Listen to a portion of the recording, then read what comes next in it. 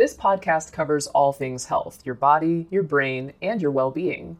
Each week, we'll be joined by doctors, as well as the occasional guest, to talk about the health topics that mean the most to you.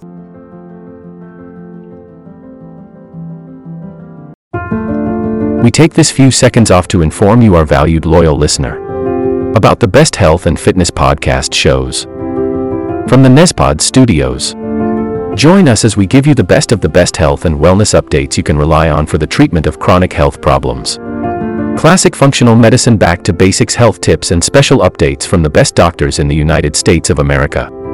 Check out this health and wellness podcast shows.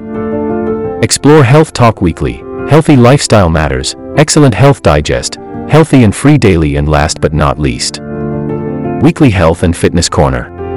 Also, check out Nasty Boy CC, the truest story never told fiction podcast, for that real life on the go experience with the 27-year-old golden boy, who made our guest invite #1 list.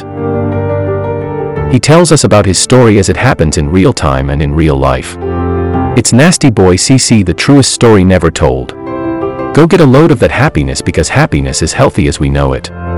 Join us every week as we continue to provide you the best of health and fitness wellness updates from around the globe. Enjoy the show.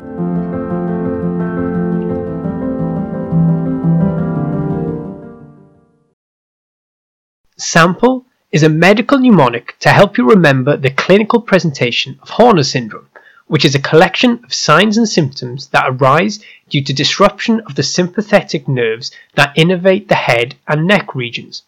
Remember, the signs and symptoms occur on the same side as the injury. They are ipsilateral.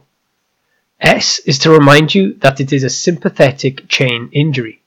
A is for anhidrosis, meaning a lack of sweating in that area. M stands for meiosis, meaning that the pupil is constricted.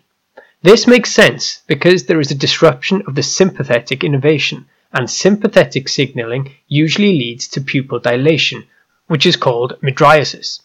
I remember this by thinking mydriasis has a D in it, reminding me of dilation.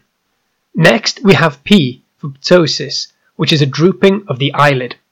L is for the loss of the ciliospinal reflex, where the ipsilateral pupil will dilate when pain is experienced on that side of the face or neck. For example, experiencing pain on the right side of the neck should lead to pupil dilation on the right side, which won't happen when the patient has Horner's syndrome. You can test this out yourself with a mirror and by rubbing the back side of your neck and watching for a response. Finally, we have E for inophthalmos, which is a posterior displacement of the eyeball. Basically, it sinks back further into the head. However, studies have shown that this isn't actually present in human Horner's syndrome. It's just an illusion due to the ptosis. This will conclude the episode. Thanks for tuning in. If you like what you hear, please leave a comment and subscribe. Thank you.